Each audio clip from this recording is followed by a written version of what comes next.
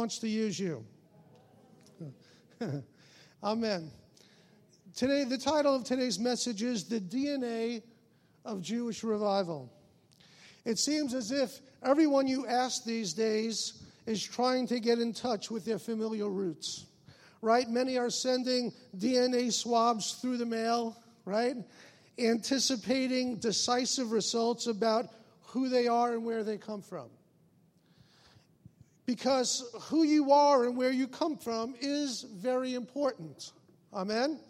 It places each of us in a context that helps us to better understand our role in life, and it inspires us to go beyond those who came before us. Every generation, it seems like the kids get smarter and smarter, isn't it true?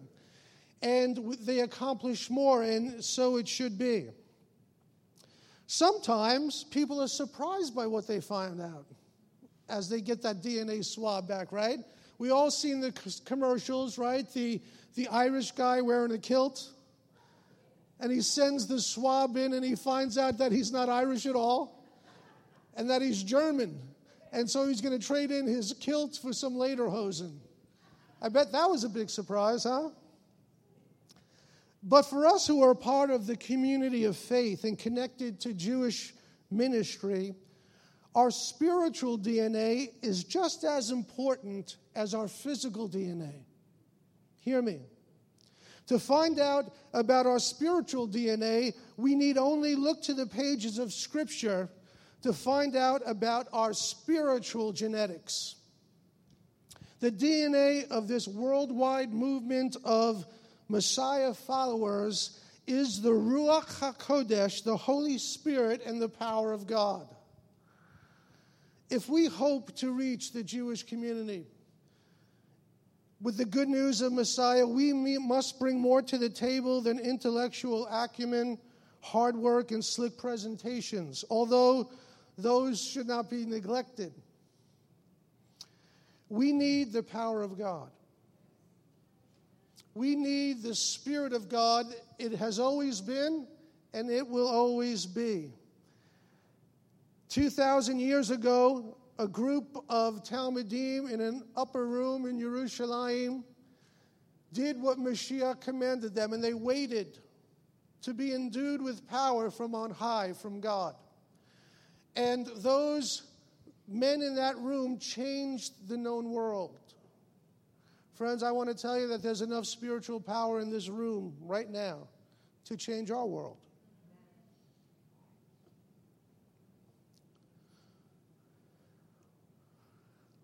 Make no mistake about it, only the power of God can transform the human heart. That's it. A degree can't change the human heart. Great teaching can't change the human heart alone. We need the power of God. The Spirit of the living God changes lives. Today I'm going to make 5 observations about the power of God and how it relates to us as a community. And I'm going to use the acronym for power. First of all, the power of God is personal. Say personal. In Acts chapter 2, every believer in Yeshua personally received the power of God, and it transformed their life.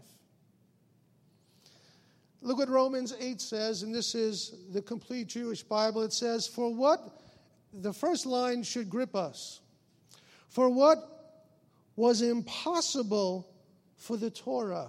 Just hear that, Selah. As Jewish folks, we hold the Torah in very high regard, don't we? For what was impossible for the Torah, since it was weakened on the account of flesh, on account of us, we're the weak link, God has done.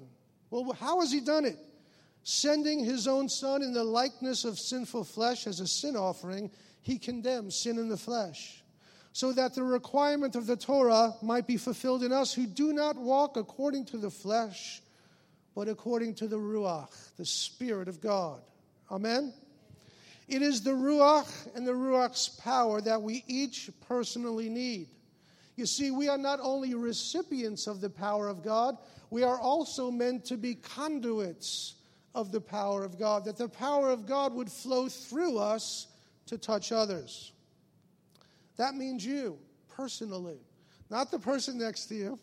You, and you, and you. In Acts 1:8, this is what Yeshua said. How many believe that Yeshua, his words are authoritative? Right? He says, but you will receive power when the Ruach HaKodesh comes upon you, and you will be my witnesses both in Jerusalem and in all Yehuda and Shomron, indeed to the ends of the earth. You. It is important that we understand that the power of God is for us personally. Sometimes we think of the power of God as if it's some nebulous cloud that descends upon a meeting or a group of worshipers where they're lifting up God's name, or perhaps a sovereign move of God where he decides to just show up in a wonderful way. But I want to tell you that the power of God is personal. The reason it happened in Acts chapter 2 is because they were personally seeking God and waiting on God's power. The power of God is promised to each of us. Therefore, it is imperative that each of us personally receive and operate in the Spirit's power. Look what it says in Yochanan 14:12. It says, yes, indeed, I tell you that whoever trusts in me, anyone trust in Yeshua in this room?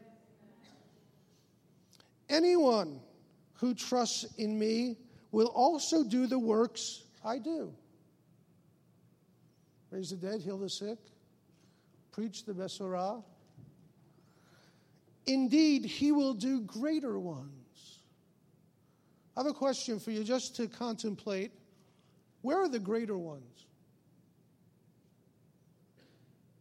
Where are the greater ones? Well, I'm going to put you on the hook. The greater ones are going to happen through you. Yes, you. The greater ones are going to happen through you and you. Amen. This is personal, very personal, and the danger of making the power of God impersonal is that it releases us from our responsibility to steward the power of God. Friends, God chose to work through men. And if men will not cooperate with him, God is handcuffed. If you're here today and you've embraced Yeshua as your Messiah, then you have a mandate not only to receive the power of God, but to personally steward the power of God. You personally. So that's it. One, the power of God is personal. Secondly, the power of God is not optional. Look at this. The more I reflect on this verse, the more powerful it really is in my spirit. Just listen to this. Now, while staying with them, Messiah, he commanded them not to leave Jerusalem, but to wait for what the Father promised, which he said, you heard from me, for Yochanan immersed with water, but you will be immersed in the Ruach HaKodesh not many days from now. Think about this. He commanded them not to leave, but to wait. He commanded them and insisted that they do not leave until they were clothed with power. He didn't say it was optional. He didn't say, hey, guys,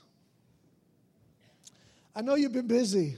It's been a traumatic month. So I'll tell you what, if you want to wait, wait. If you don't want to wait, then just go. And you saw how I did it. Do it the same way. Hey, right? Think about it. He doesn't even mention the fact that these men personally were discipled by the Messiah. That doesn't even come into play. He doesn't say, well, listen, you were discipled by me, so you don't even need to wait. Just go and do what I showed you. No, matter of fact, he says to these men, and he insists that they wait in Jerusalem, in that upper room, until they are empowered by the Spirit of God. That should be an eye-opening experience for you and me. That verse should speak volumes to us. If they who walked with Yeshua needed to wait to be clothed with power, how much more do you and I need to wait and be clothed with power from on high? You see, it wasn't optional then, and it is not optional today. I would encourage you today that God has called us to the same task as the early believers. He wants to complete the work of the Father.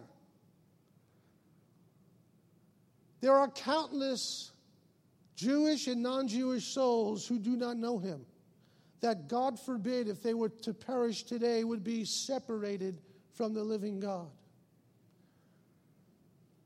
And God says he has called you, mandated you, not the person to your right, not the person to the left, not just the people who, quote unquote, do full-time ministry. You. He's mandated you to reach them. And he understands that you're a little underpowered. So he said, wait and seek my power, and I will flow through you.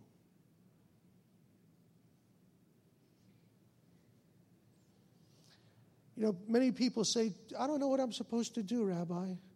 Friend, the greatest thing that you can do is to allow the power of God to flow through you to win the harvest.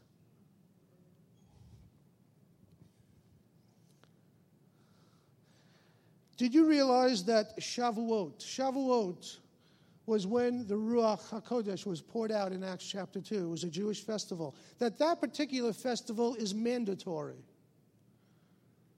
That's not one you could gracefully bow out of. It was mandatory. And so the empowerment of the Spirit is mandatory. We need the power of God to reap the harvest. Remember Kepha and Yochanan, Peter and John? After they were endued with power, they're walking up for the time of prayer at the temple, and there at the gate beautiful is a man begging. And Kepha looks at him, and how could he do this? He could only do this because he was filled with the power of God. And he says, silver and gold I don't have, but what I have I'll give you in the name of Yeshua HaMashiach HaNatzri. Rise and walk. And this lame man went leaping and skipping and praising God into the temple courts for all to see.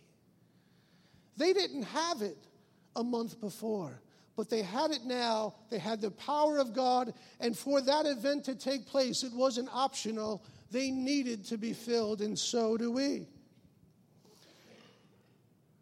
Rav Shaul says this in 1 Corinthians 2 and 5, my message and my preaching were not in persuasive words of wisdom. No, but in demonstration of the Spirit and of power, so that your faith would not rest on the wisdom of men, but on the power of God. I sat in a meeting last week with people from all over the country who have PhDs and master's degrees and all sorts of education, an educated room at a university where there were more PhDs and peoples with master's degrees. And we all came to the same conclusion. That is all well and good. And trust me, we believe in education. But education alone will not see the Jewish harvest come in. We need the power of God.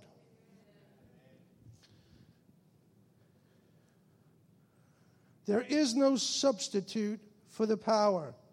And I'll tell you this, other substitutes are easier to get your hands on.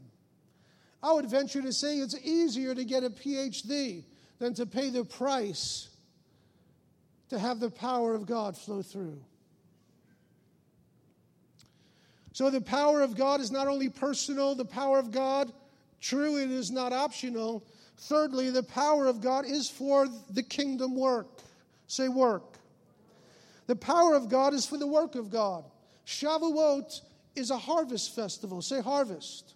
It is symbolic, as we count the Omer, of the harvest that is to come. And Yeshua prepared his Talmudim to reap the harvest of souls. Friends, if we are believers in the Messiah, right? We worship him. He is our King and our Master, the one who connected us to the Father. Then we need to have his heart for the harvest. Shavuot is about bringing in the harvest. We receive power to reap a harvest of souls, and this is an important distinction. The power of God is not for our entertainment, nor is it for our ego. It is not for the purpose of looking impressive to others.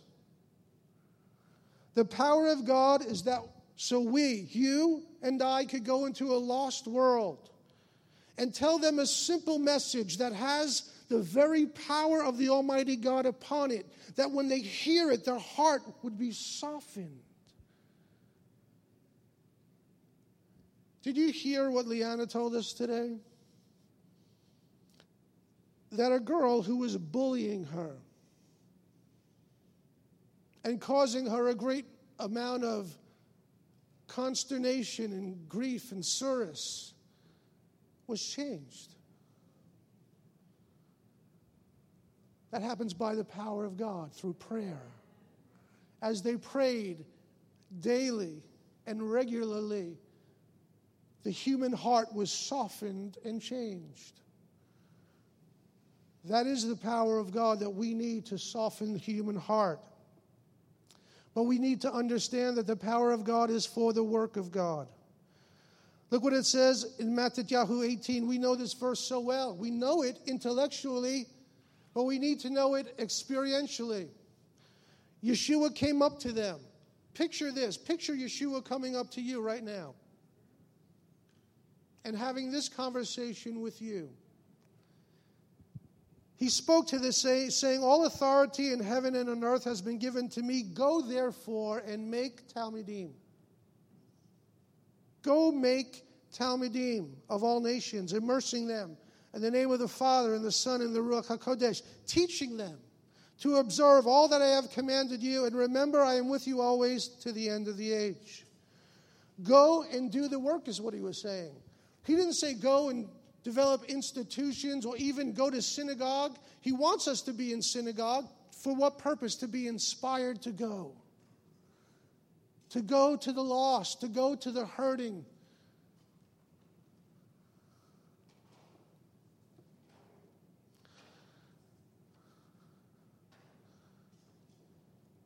He says, make Talmudim, does he not?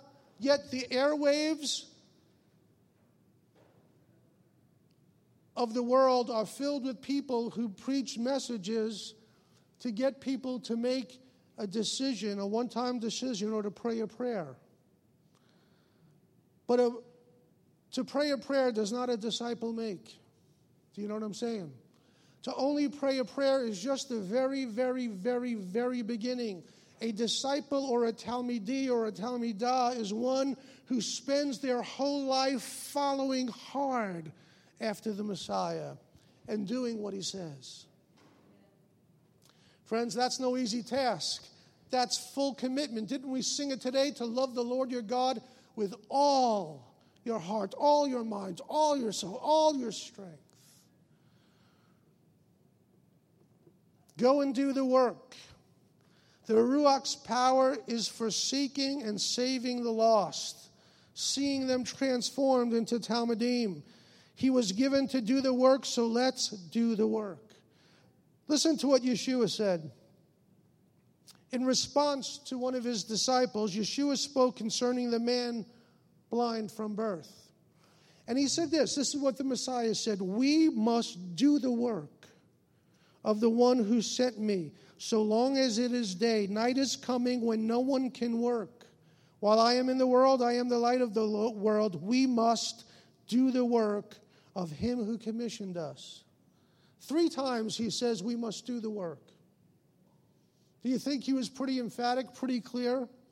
It's not vague at all, right? He says to you and to me today, this morning, we must do the work.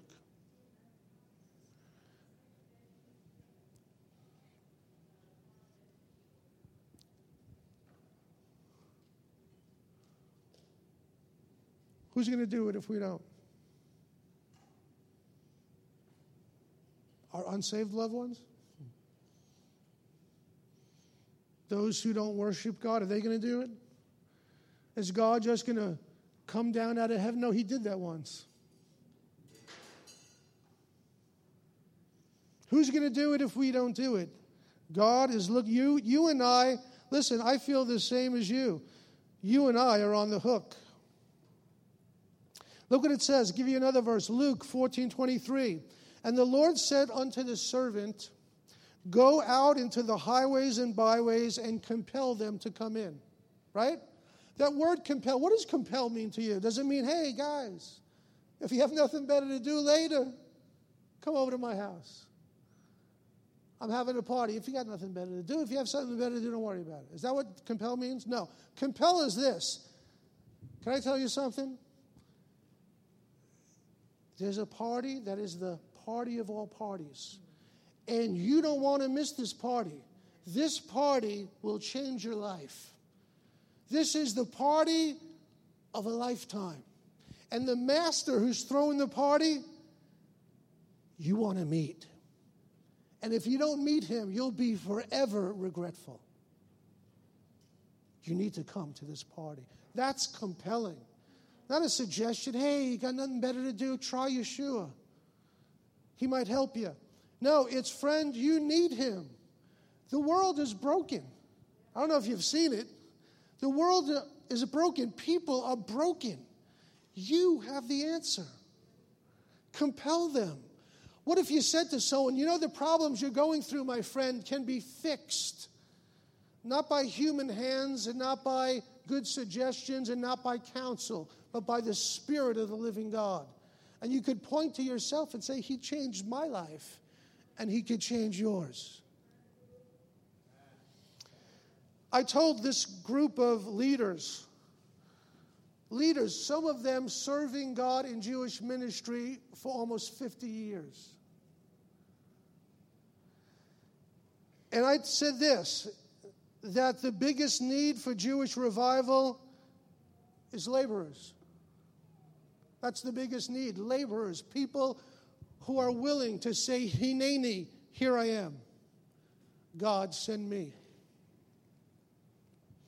The harvest is plentiful, says the scripture, but what does it say? The laborers are few. So pray to the Lord of the harvest to send laborers, but you could also pray to the Lord of the harvest to make you among the laborers. Amen? Not only is the power of God personal, not only is the power of God not optional, not only is the power of God for the work of the kingdom, but the power of God is for everyone. Say everyone. Some people think that the power of God is for a select few. Don't get me wrong. God and the kingdom of God has a government. The government shall be on his shoulders. And from the shoulders of Messiah, the scripture said he sets some to be apostles, right? And teachers and evangelists, and right? So there is a government of God, absolutely. But the power of God is for everybody. Everyone. From the least to the greatest. And I would venture, I would even go out and as far as to say, especially for those who have failed God, even failed him miserably. Think of Kepha. He said to the Messiah, Yeshua, I'll never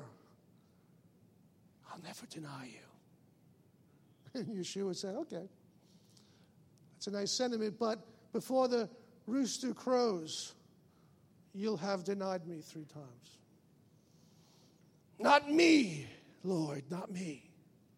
And we know in less than 24 hours, a servant girl says, hey, aren't you one of those followers of that Yeshua?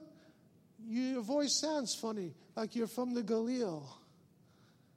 Yeah, you're one of them. And he started cursing and denying that he even knew the Messiah. He failed miserably. How do you think he felt in that hour? Pretty darn bad. I would think he felt really bad. probably thinking to himself, I'm disqualified from ever to be used in the kingdom of God. Perhaps you feel like that. Perhaps you look at your life and say, hey, Rabbi, I have some major flaws in my life. Some major disappointments. Quite a few failures. I think the power of God has to flow through someone else. I want to tell you that the opposite is true. The power of God needs to flow through you. You're part of everyone, even with your failures, because this same Kepha, this same Peter who failed miserably, gets empowered by the Spirit of God. And now in Acts chapter 4, he's not before a servant girl. He's before the mighty Sanhedrin, the ruling elders of Israel. And know what he says in front of them? Friends and brothers, let me read it to you.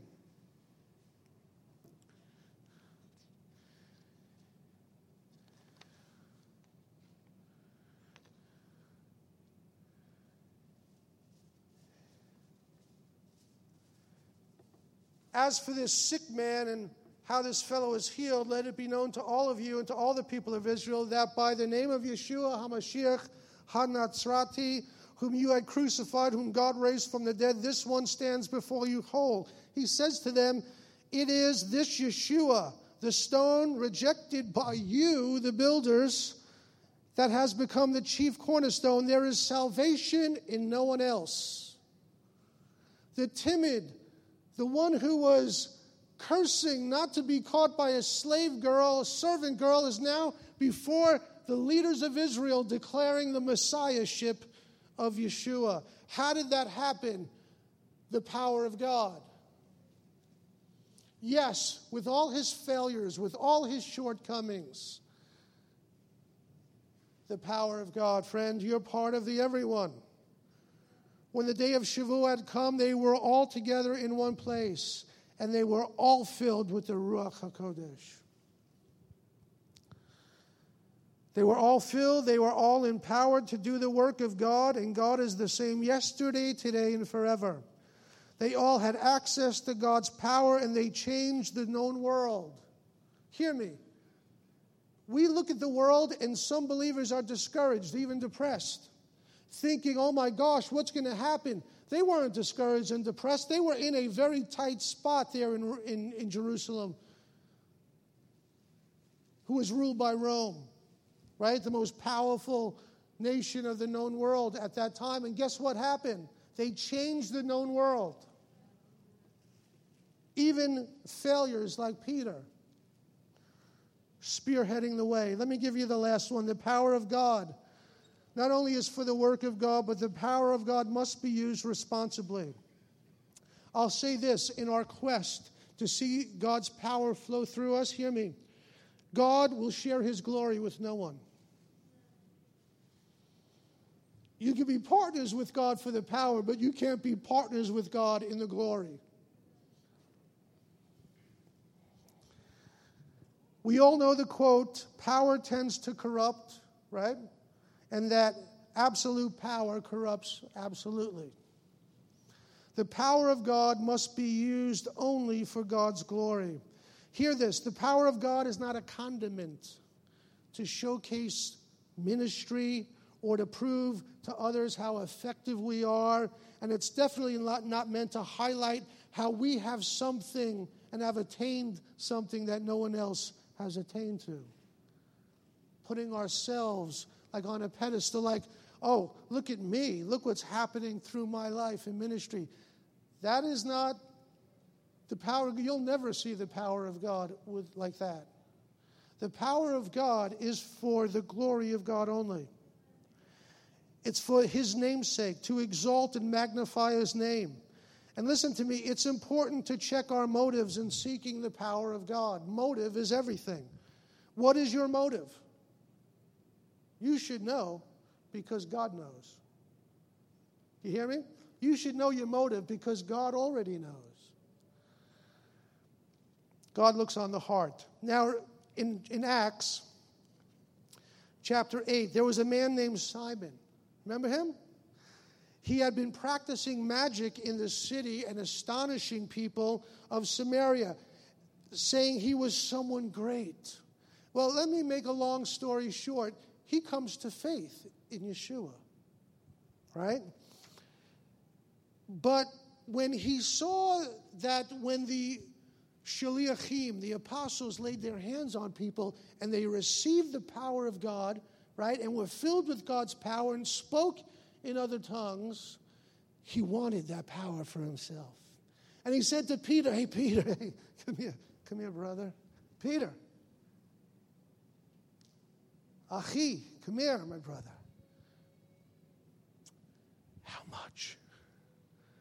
How much to get that power so I could have it? What did Peter say to him? He said, let your money be accursed with you. Your heart is not right before God. He said, basically, the intent of your heart is wicked. What does he mean by that? The motive. May your silver go to ruin and with it because you thought you could buy God's gift with money. The motive of your heart is wrong. He goes on to say, for I see in you the poison of bitterness and the bondage of unrighteousness. Let me tell you this, that the power of God and the wrong motive is not a match. God is so into your heart motive, not the exterior of what we do. Anyone could come into this room and lift their hands, and we could say, Baruch Hashem. We could learn all the liturgy in Hebrew and in English, Aramaic. We could put the talit over our head. We could hang on to our seat like nobody's business. It doesn't impress God. God looks through all of that, and he sees in our heart of hearts our motive. Only. That's why motive is so important. What's your motive? Listen, I'm here telling you that God wants to use you and desperately needs you. Just make sure your motive is right. Friends, there's no great men of God. I have news for you. A lot of people think that rabbis are great men of God, or the people on TV are great men of God. No, there is no great men of God. There's a great God of men. Regular men. No one that's special. Just regular men that the great God of the universe chooses to flow through. If you're looking to be someone great, you're in the wrong kingdom. We're just regular folks formed by the dust of the earth that God chose to love. That's all we are. And that's a good thing because God loves us. And God needs us and wants to use us. But we need to use God's power responsibly. Let me tell you another story that's different from the one of Simon, Peter, Kepha. It says that through the hands of the emissaries, many signs and wonders were happening among the people. Even Kepha's shadow. Isn't that something? Isn't that cool? What I love about this story, Kepha's shadow. Do you know when the shadow was cast upon you in your wake, people were being healed in Kepha's wake. He wasn't enamored by his own shadow. Ooh, look at me. Let me get the lighting just right. In his wake, people were being healed. God was being glorified, and he didn't stop to take God's glory because he knew it was God and God only. That's what needs to happen in our lives. And these signs shall follow those that believe. Right? Follow them. In our wake, we lay hands on the sick and God makes them recover. And we say, Baruch Hashem, awesome. God does it in our wake, not looking to draw attention to ourselves, but to bring glory to God. Amen. They weren't looking to take the glory. They were looking to give the glory to God. Let me close in saying this, that we need to get back to who we are, not what we have. You know who we are? Right down to basics, we are children of God. We are born of His spiritual DNA. That's who we are. It's not the stuff we have. It's not the facilities, the money. It is we are children of God, born of His spiritual DNA, endued with His power. That's who we are. Simple folks who love the God of the universe. That's who we are. We don't have to impress each other. We don't have to pretend we're something else. We are people who love God, that God chooses to use. Amen? We were born of the Ruach's DNA, which is overflowing with the power of God. This is who we are. Spirit-empowered believers in the Messiah of Israel. So let us leave here determined to reclaim the fullness of our spiritual DNA. Friends, let's not leave it on the table. If I were to tell you, that by the way, one of your ancestors left you $400 million, what would you tell me? Oh, thanks, and walk out of here? No. You'd be on that cell phone, hunting it down as fast as you could, because you wouldn't leave that on the table. I want to tell you that God has given us spiritual DNA that He doesn't want us to leave on the table. That spiritual DNA is the power of the living God to change a hurting world.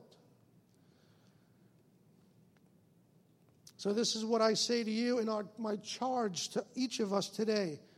Let's go impact the Jewish community for Messiah. Are you in on that?